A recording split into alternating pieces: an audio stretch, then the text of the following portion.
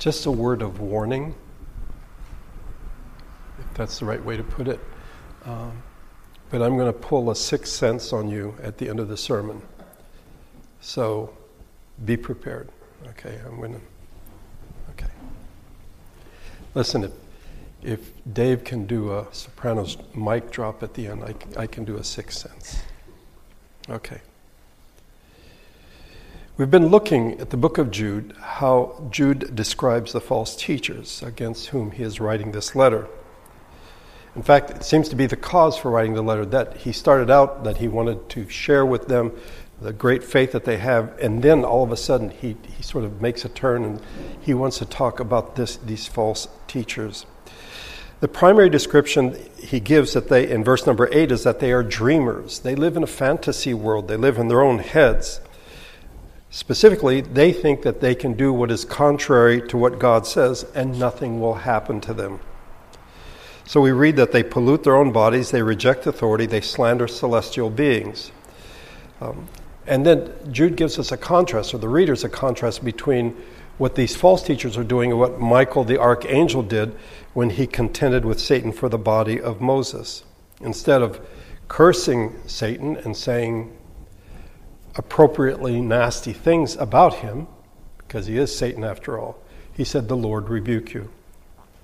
On the other hand, the false teachers are seen as those who not only slander celestial beings, but they speak against things that they do not understand.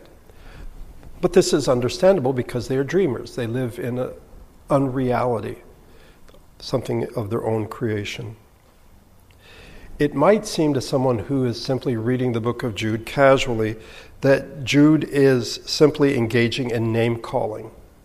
He's just calling these guys different names, bad names. He accuses them of slandering and of speaking abusively. Well, it seems that Jude, in fact, is doing that. But verse number 11, which is where we ended last week, and I think we need to correct some of the things that I said last week, he says, well, look at verse number 11. Let's make sure we get this right. Woe to them! They have taken the way of Cain. They have rushed for profit into Balaam's error. They have been destroyed in Korah's rebellion. He says, woe to them. This may sound like he's cursing them, but it is in fact an expression of concern. Alas for them, he is saying. Their situation is tragic, and if they don't change, they're going down a bad path. They're going down the road of Cain, of Balaam, and of Korah. So he is concerned for them. He isn't simply saying, you guys are, nasty so-and-sos. He is, in fact, greatly concerned for them. He doesn't want them to be like Cain, who was the first human being born into the world and became the first murderer, who was all about himself, self-centered. That's why he killed Abel.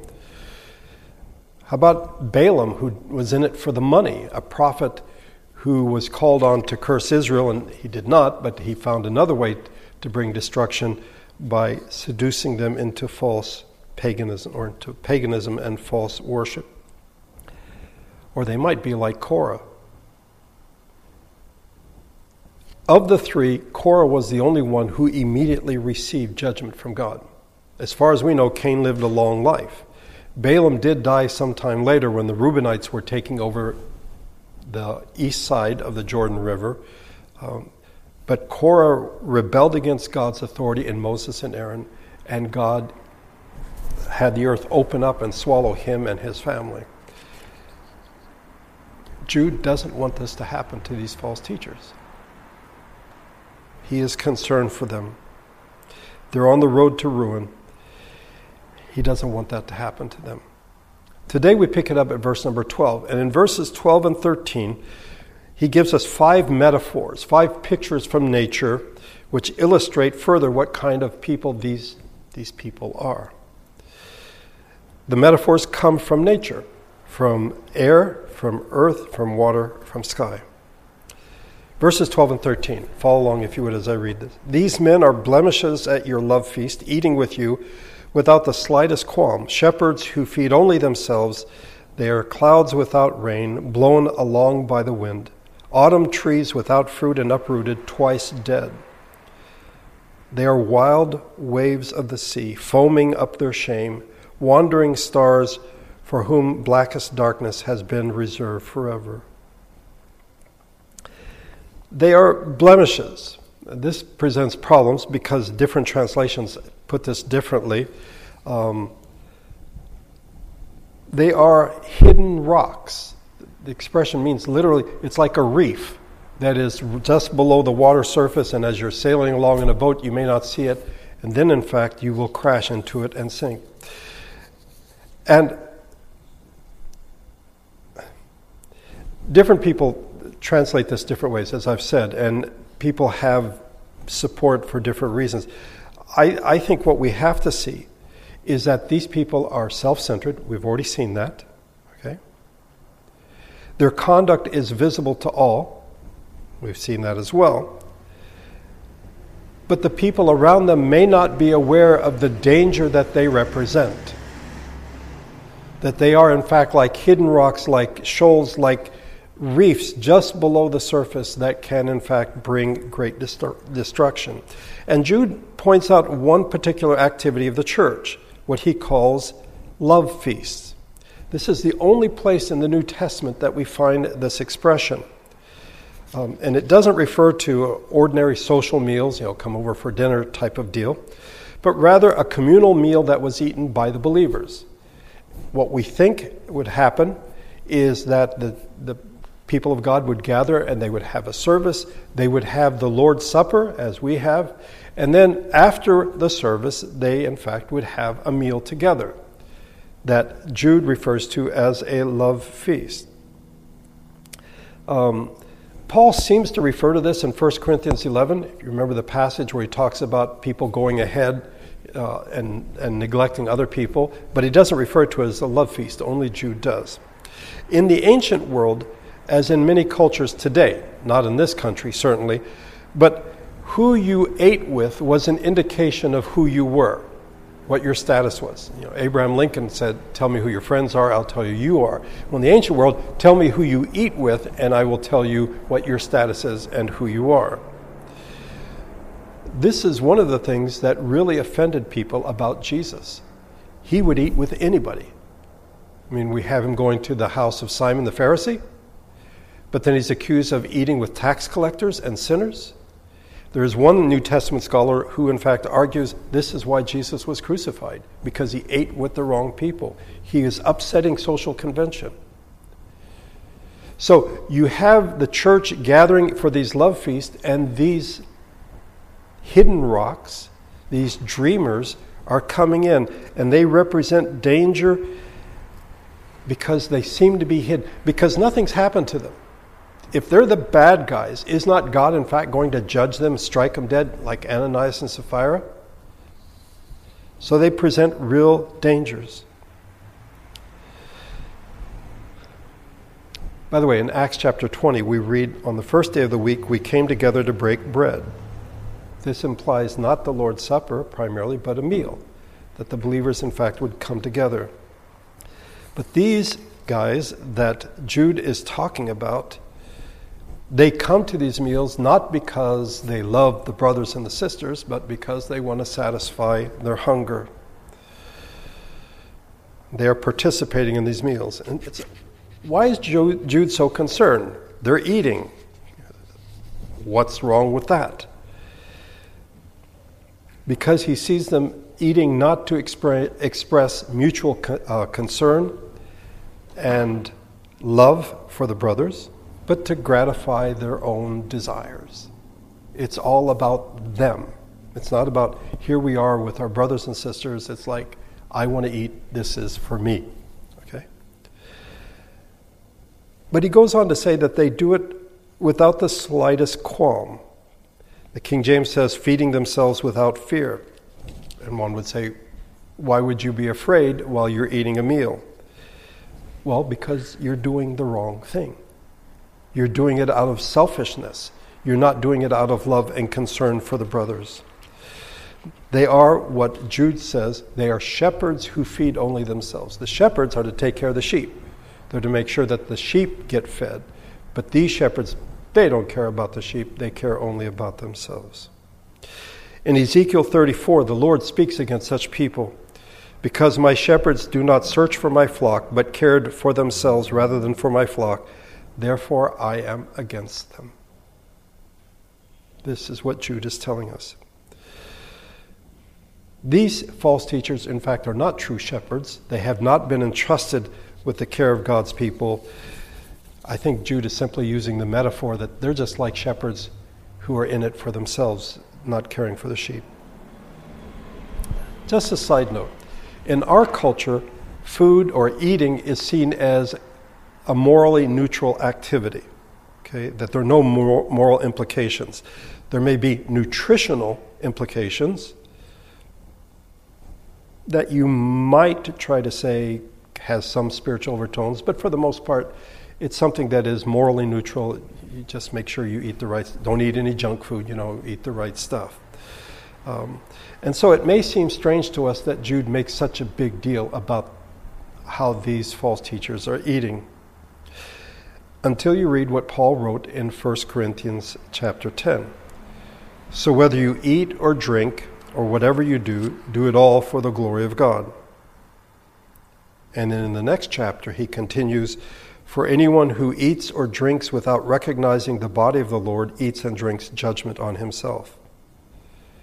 Earlier in 1 Corinthians 8, therefore if what I eat causes my brother to fall into sin, I will never eat meat again, so that I will not cause him to fall. We have fallen into the trap of dividing life into two categories, the spiritual and the secular, if you wish. The Bible doesn't see it that way. And so what these men are doing is, in fact, sin. It is wrong. They are hidden rocks. The second is that they are clouds without rain blown along by the wind. I have in my notes, living in Los Angeles, we may not be experts about this, but this past week we have in fact experienced this. As we've had the rain, we've had the clouds, and the wind has blown them along. But not every cloud brings rain. We have clouds throughout the year. We don't get rain that often. That's what these people are like. They appear to promise something. We're going to get some moisture. We're going to get some rain. Things are going to turn green again. But in fact, the clouds don't drop the rain. These men do not, in fact, contribute anything to the well-being of the believers with whom they deal. They are like waterless clouds. They are barren, if you wish. In Proverbs 25, we're told, like clouds and wind without rain is a man who boasts of a gift he does not give. Wow. These false teachers boast that they have the grace of God, and yet they have nothing of grace to give to the people they deal with. They are blown along by the wind, which indicates that they are unstable. It points to their instability. And it implies that the same thing will happen to those who follow with them. The third metaphor is that they are autumn trees. At first reading, this might seem like the wrong metaphor to use, because if you've ever been back east in autumn, it's spectacular. The trees turn colors, the leaves, it's just wonderful. But Jude has something very specific in mind, and it's tied to the previous metaphor about clouds without rain. The autumn trees are qualified by three phrases. They have no fruit. Well, yeah, because the harvest has passed. Okay. By autumn, anything that they have produced is now gone. It's either harvested or fallen off the trees. The leaves have turned colors, and they have dropped as well. And Jude is not saying that this is the case with the false teachers, that they had fruit and they no longer do. Okay. They never had fruit, is what he's saying. They're not like regular trees, and now he's talking about them in the autumn season. No, they are fruitless. They've never borne any fruit. Secondly, they are uprooted. A tree that is unproductive may in fact die, will not be able to remain rooted in the ground. So they are fruitless, they are lifeless, they are rootless, and then he goes on to say they are twice dead. They are dead through and through. They are dead in appearance, like an autumn tree, and they are dead in reality. The fourth metaphor is they are wild waves of the sea. They are restless, which, if you're out on the sea, can seem really beautiful, but if you're saying this is what a person is like, then it gets a little bit disturbing. Isaiah 57 tells us, "But the wicked are like the tossing sea which cannot rest, whose waves cast up mire and mud." The next verse in Isaiah 57 you may be familiar with. "There is no peace, says my God, for the wicked." There is this restlessness. They foam up their shame. The expression that Jude uses here is very rare in Greek. It's quite rare. It was used by a poet to refer to seaweed and the rubbish that is washed up on the shore. And Jude's like, that's who these guys are like. One writer put it this way: false teachers in our churches will certainly get noticed because they leave a polluted mess behind them as the product of their self-willed ministry. Yeah, but that's after the fact, and Jude wants to cut them off at the pass. The fifth metaphor is that they are wandering stars. And to be honest, we're not exactly sure what Jude meant here. Again, living in Los Angeles, we're not really experts on the stars. The last couple nights, the skies have been clear and I've been able to see a handful, but it's not like being out in the desert where you can just see thousands of them.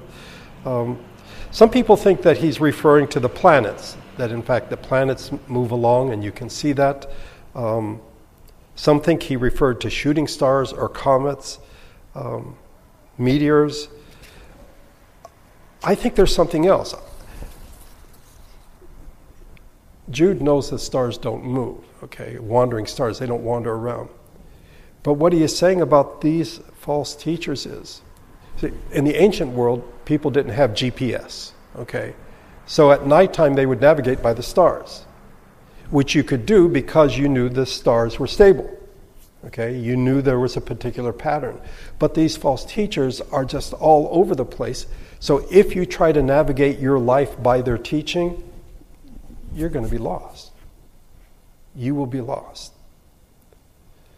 So these are, in fact, people who are as dangerous as hidden rocks, as selfish as perverted shepherds, as useless as rainless clouds, as dead as barren trees, and as dirty as the foaming sea. And they are like wandering stars. You better not guide, they better not be your compass. You better not direct your life based on what they say. And now Jude tells us that, okay, it doesn't happen now, but their doom, in fact, is sure. Look, if you would, at verses 14 and 15. Enoch, the seventh from Adam, prophesied about these men. See, the Lord is coming with thousands upon thousands of his holy ones to judge everyone and to convict all the ungodly of all the ungodly acts they have done in the ungodly way, and of all the harsh words ungodly sinners have spoken against him. Okay. By the way, I just passed over there because we looked at it earlier, but if you look at the end of verse 13, for whom blackest darkness has been reserved forever. We looked at that when we looked at the matter of hell. That's why I skipped over it now.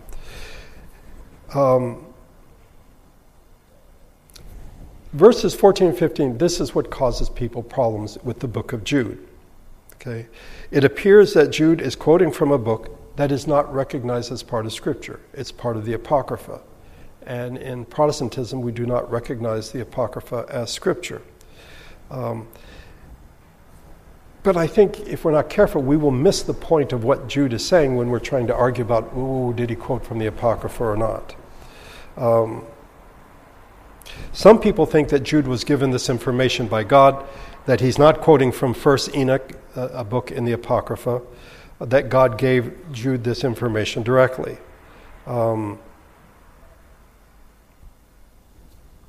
Possible.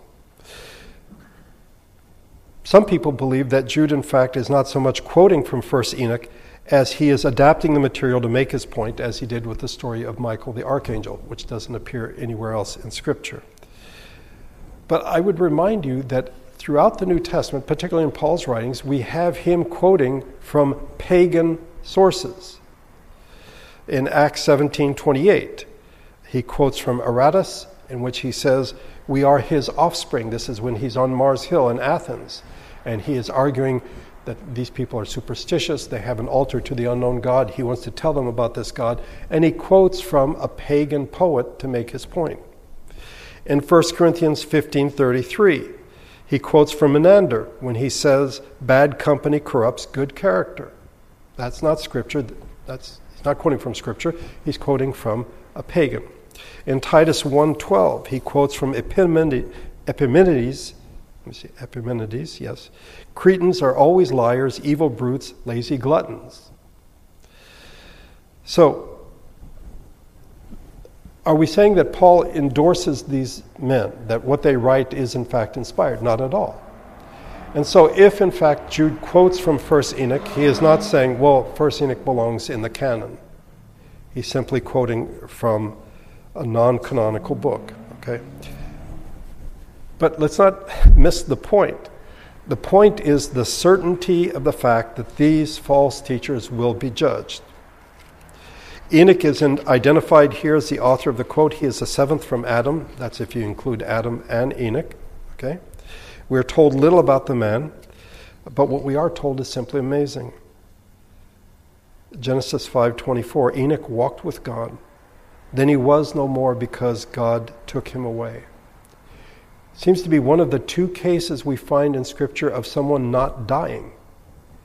That Enoch did not die, apparently. He just was taken by God into God's presence. The other is Elijah, when he was taken up by the chariot into heaven. So Enoch walked with God and was no more because God took him away. Hebrews 11:5, in case you're wondering. By faith Enoch was taken from this life so that he did not experience death. He could not be found because God had taken him away.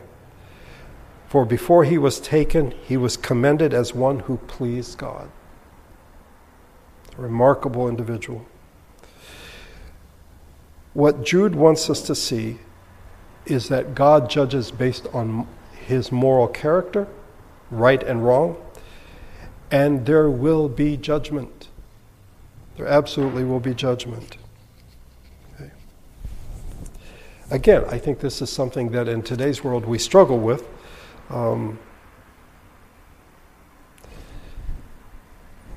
So we need to be clear about something. God is holy. It is his character that determines what is right and what is wrong. When we say good and evil as a moral standard, that's not something that's above God, that God has to conform to. God is the basis of all morality. And so when he judges, his judgment is right.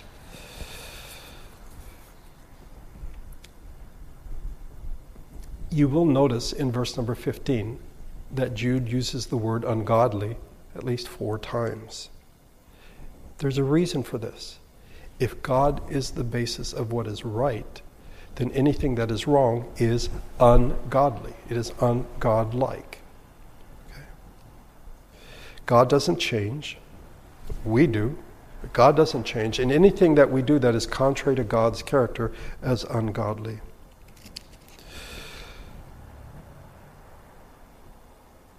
In Romans chapter 1, Paul writes, the wrath of God is being revealed from heaven against all godlessness and wickedness of men.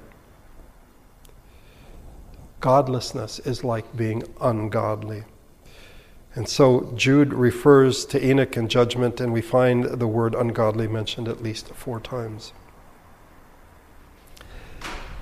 There's something else that, if we're not careful, we will skip, and that is the beginning of verse number 15, that God is going to judge everyone. There is a universality to his judgment. He's going to judge everyone and to convict all the ungodly of all the ungodly things they have done in the ungodly way, and all the harsh words ungodly sinners have spoken against him. There's no escaping this, and Jude wants his readers to know this. At the end of time, the Lord Jesus will return thousands upon thousands of his holy angels, and he will judge the world. Jude's not quite done. Verse number 16. These men are grumblers and fault finders. They follow their own evil desires.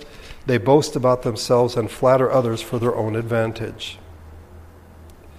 That is, they are just really dissatisfied. They're unhappy. They are grumblers. Okay? Someone who always grumbles can really be a nuisance. But Jude has something more in mind. It's someone who makes the background noise of criticism. Again, this is a word that is found only here in the whole New Testament. But in fact, it marked the character of Israel in the wilderness. If you read Exodus and then in Numbers, God had miraculously delivered them from slavery after 4 centuries of slavery. He delivers them through the Red Sea. He provides manna. He provides water. And what do they grumble, grumble, grumble. It is the background noise. It is the soundtrack of their life, if you wish. By the way, after they passed through the Red Sea, for 3 days they didn't have water. And what did? They grumbled. They grumbled against Moses. They forgot what God had done for them. Time and time again, Israel grumbles. God provides manna, they want meat. No matter what God does, it seems that it's not enough.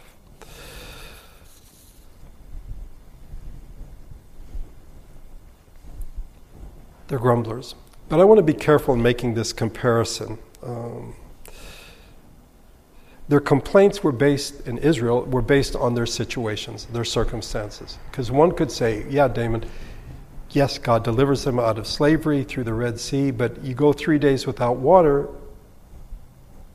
one would perhaps tend toward grumbling and complaining.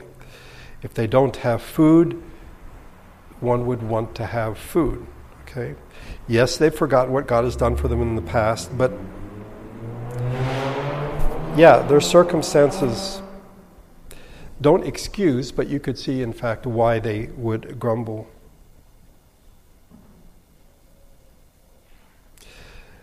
I think that as modern Christians, our complaints fall into 2 general categories.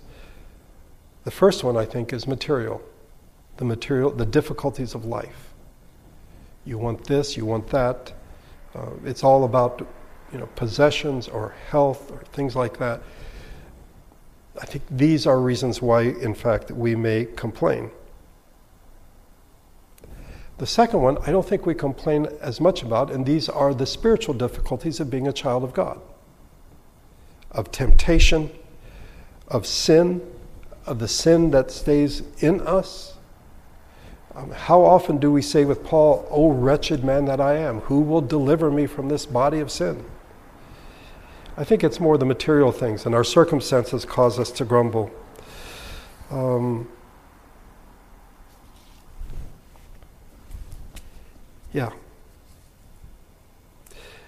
In Psalm 73, the psalmist describes one who envies those who are the children of God, who do not have any physical or material needs. They have no struggles. Their bodies are healthy and strong. They are free from the burdens common to man. They are not plagued by human ills. But then the psalmist goes on to say, this is what the wicked are like. We thought they were the children of God, but these are what the wicked are like, always carefree, they increase in wealth. They seemingly suffer no consequences for their sin. Pride is their necklace. They clothe themselves with violence. And then he says, surely in vain have I kept my heart pure. I've tried to live as God would have me live, but I kind of wish I had what the wicked people have. In Proverbs 23, do not let your heart envy sinners, but always be zealous for the fear of the Lord. There's surely a future hope for you, and your hope will not be cut off. We are not to grumble, to be resentful against God. In part, it's wrong, but the reason we do that is we forget what God has done for us in the past. The second thing he says about them is that they are fault finders. They're complainers. And it's like, well, a grumbler and a complainer seem to be one and the same thing. But a fault finder or a complainer is one who finds someone to blame. You may grumble, this background noise of grumbling, but a complainer points the finger at someone and says, this is why my life is not the way that it should be. A fault finder is much more specific. Discontented with the condition of life that God has assigned to them, they speak harshly against him. Why would any rational person do this? Well, let's be fair. Life is hard. There are difficulties. There are things that make life sometimes almost unbearable. But that's not what's going on here with the false teachers. The reason for their grumbling, the reason for their complaining, is they are discontented because they follow their own evil desires. Their conduct is not governed by the law of God, but by their own law. They are dreamers. They live in an unreality. One author has written on practical atheism, and he writes this: all sin is founded in a secret atheism. Atheism is the spirit of every sin. All the wicked inclinations in the heart and struggling motions, secret repinings or frettings, self-applauding confidences in our own wisdom, strength, etc., envy, ambition, revenge, are sparks from this latent fire.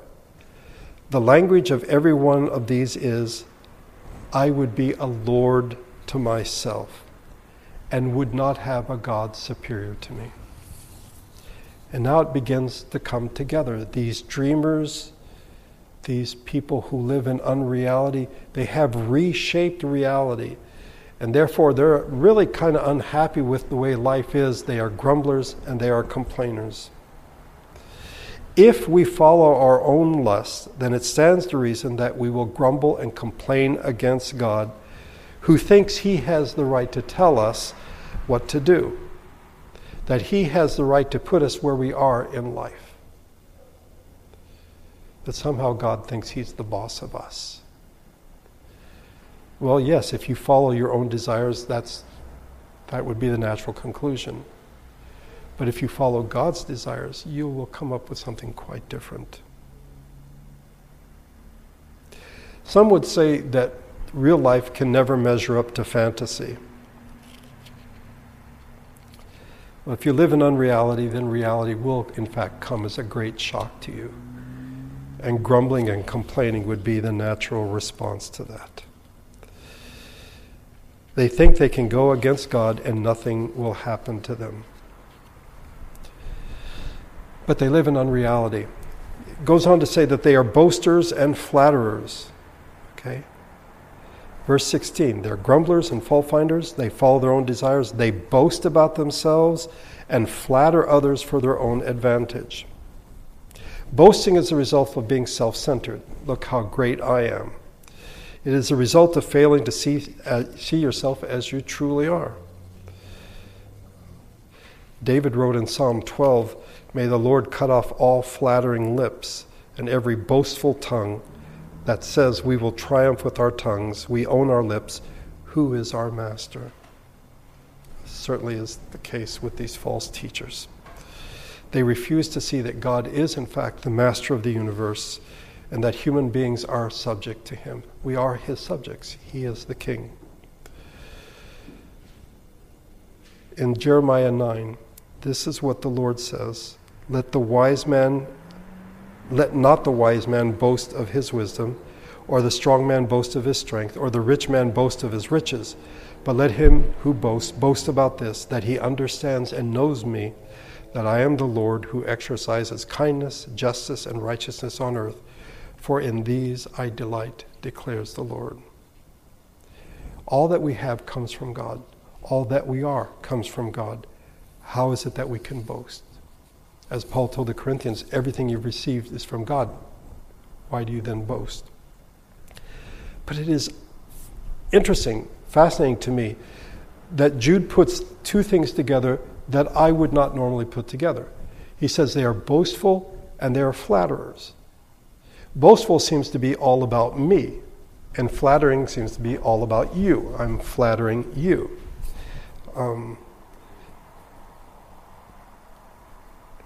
In reality, neither boasting or flattery is truth-telling. Okay, so it's an unreality. But flattery is dangerous because it allows another to get close to us. We say, well, this guy's nice because he says nice things about me. The flatterer is dangerous because he tells us what we want to hear about ourselves. So in reality, the person who is boastful and a flatterer is a very self-centered person, because I know that if I flatter you, then you will let me get closer to you, and I will benefit in some way from that relationship. The false teachers are boasters. They need people to support them, therefore they flatter them. So they get up in the pulpit, if you wish, and they boast about what God has done for them, or what God is doing through them, or what they know, and all these things. And yet at the same time, they flatter the person in the pew because those are the people that put the money in the offering basket. They are, in fact, quite dangerous.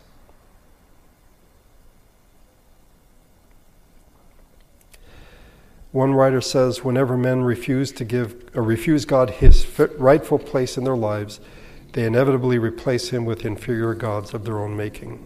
That's either me or you. Boasting, flattering. And that's what they hear these men doing. Beginning in verse number 17, Jude tells us what we are to learn. He's spent all this time denouncing these men. Now he tells us what we are supposed to do. The tone is completely different. And the purpose is to expose and condemn these evil men who are intruders. But now he gives the believers, the true believers, a strategy for how they are, in fact, to live their lives and how they are to fight against these false teachers, these dreamers, in the right way. And the Lord willing, we will look at this next week. So now for the sixth sense thing. I've been talking for the last 2 or 3 weeks about the false teachers. Have you noticed that not one time in this book, the book of Jude, does Jude talk about false teachers? Or he doesn't use that expression, false teachers. Does he? I've been saying it. That's what scholars say. That's what commentators say. In verse number 12, which we looked at earlier, he refers to them as shepherds who feed only themselves, which is sort of echoing what we hear in Isaiah and Ezekiel. And Paul told the Ephesian elders, be shepherds of the house of God. 1 Peter 5, be shepherds of God's flock that is under your care, serving as overseers. But I don't think that's how Jude necessarily uses it. I think it's more of a metaphor. These people, they are so selfish. They are like shepherds who feed only themselves. I don't know that he's necessarily saying that they are teachers, let alone false teachers. So what does that mean? If we read the book of Jude only as an attack on false teachers, we will be focusing on whoever is behind the pulpit, whoever is teaching. I don't think that's what Jude is saying primarily. I think false dreamers, if you wish, are not merely in the pulpit, if even there, but in the pews as well. The sixth sense thing is, remember, Bruce Willis all along was seeing things a particular way, and then when he realized, in fact, he was dead, then everything clicked into place.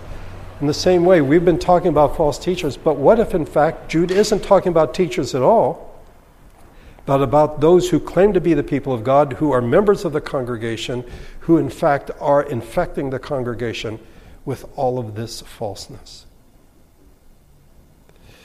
We are to be on our guard not only against those who are in the pulpit, that we, pen and paper, make sure this guy is doctrinally straight, but with one another. I don't think we are to be paranoid. And we will see this next Sunday in Jude's strategy, how it is as we as God's people are supposed to live. But there is a warning here. It isn't just the guy up here. It's like, or the guy doing a podcast or on YouTube or whatever, like, oh, that's a false teacher. No, it's the falseness, I think, even more than the teaching. And again, he doesn't mention teachers at all here. We need to recognize the nature of teaching and learning. This is something I deal with when I teach, and that is, teaching and learning doesn't only occur when I want it to. You know, I'm thinking, okay, I'm up front, I'm the teacher, you're the students, you're listening, I will speak, you will learn. That's not the way it always works. In fact, it's not the way it works generally, I would argue. We need to make a distinction between learning and acquisition. Learning is something that we do. It involves conscious action, conscious knowledge that is gained through teaching. You hear something and the teacher says it and you try to remember it. Is it going to be on the test? That type of thing. That's what learning is. Acquisition is something that happens subconsciously. That we're exposed to something and in some way we get it. We learn it without even realizing it. I mean, have you ever experienced this, that you listen to something on the radio, a song that you've never heard before, or maybe you've heard it, and for the rest of the day you can't get that song out of your mind. And somebody can ask you the lyrics, and you know the lyrics, whereas something that you've consciously tried to learn, you can't remember. You try to learn, and you can't. Okay? I would argue that the same thing happens when we meet as the people of God. I would like to think that when we gather, Damon speaks, you all learn. That's the process that happens. And that's not, hopefully that works on some level, but the reality is as we have conversations after the service, and we've had some wonderful conversations after the service, that things that are said not from a prepared text, not from sermon notes, but just in conversation, that we learn. We acquire knowledge that way. So, if you're thinking, as I've been presenting it, that the false teachers are in the pulpit and they're teaching false doctrine, it's like, ooh, this guy's dangerous, we got to throw him out. The reality is, it is in our conversations with one another that if we're not careful, we will be dreamers, we will be grumblers, we will be complainers, hidden rocks, clouds without water. No one wants to think I'm a false person, that I have false doctrine. And I don't know that anyone ever thinks, oh, I'm going to fall into false doctrine. There's something, it's like, you imagine that could never happen to me. I would never believe something that is wrong. And by God's grace, that wouldn't happen to us, but we are sinners, we are fallen. We need each other. And the Lord willing, we'll see this next week, what we are to do to help each other. Because if not, one of us could go astray and then infect someone else and infect someone else. We live in the midst of a pandemic. We know about this, transmission of things. It isn't just the guy up here. Do keep check on me, please. But it is the person in the pew in our casual conversations. I've always been struck by the verse where Jesus says that we will be judged for every idle word. So it isn't just the thing that I consciously, I'm going to say something bad against that person. I'm going to say something wrong. No, it's something that we just casually say and thoughtlessly say. We will be judged for every idle word. So, as we meet together, as we spend time together, we are in fact teaching each other, whether we recognize it or not. And it may be that some unintentional actions, some casual statements, will leave the deepest and the longest impressions. You need to be aware of that. And again, as I said, the Lord willing, next week we will see, what do you do? What do you do to combat this danger of false teaching? Let's pray together.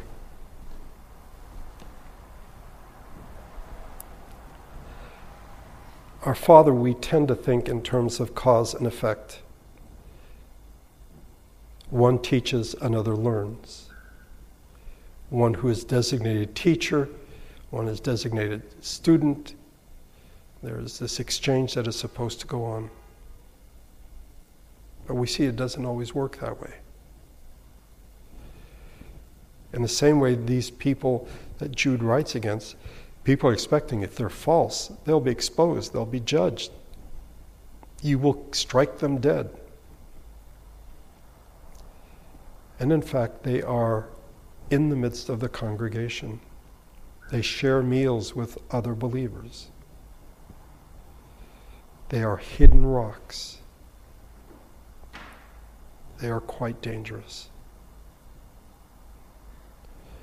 By your grace, I plead that you would keep us from false doctrine.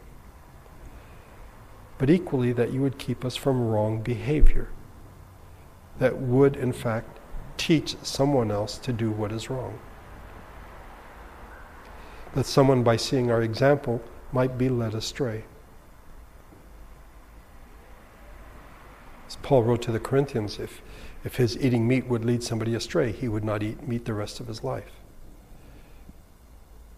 Each one of us needs to be concerned for what we say, how we live, how we act. May we not be dreamers, living in unreality. May we not be grumblers or complainers. May we not act in an ungodly way. I thank you that you've not left us alone to work this out on our own, to do it in our own strength. You've given us your Holy Spirit. Spirit, we ask that you would guide and direct our living, our thoughts, our speech.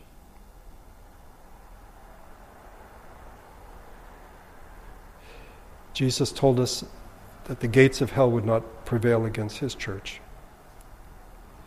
We pray that this would be the case in our generation and here in our congregation.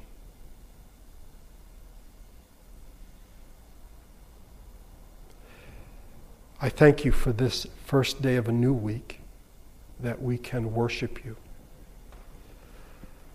Now, as we go into the rest of the week, may we have a sense of your presence. May we look to you for wisdom and guidance. But above all, may we remember that you love us. And you've proved that love by sending your Son, the Lord Jesus. And we pray this through Jesus and in his name. Amen.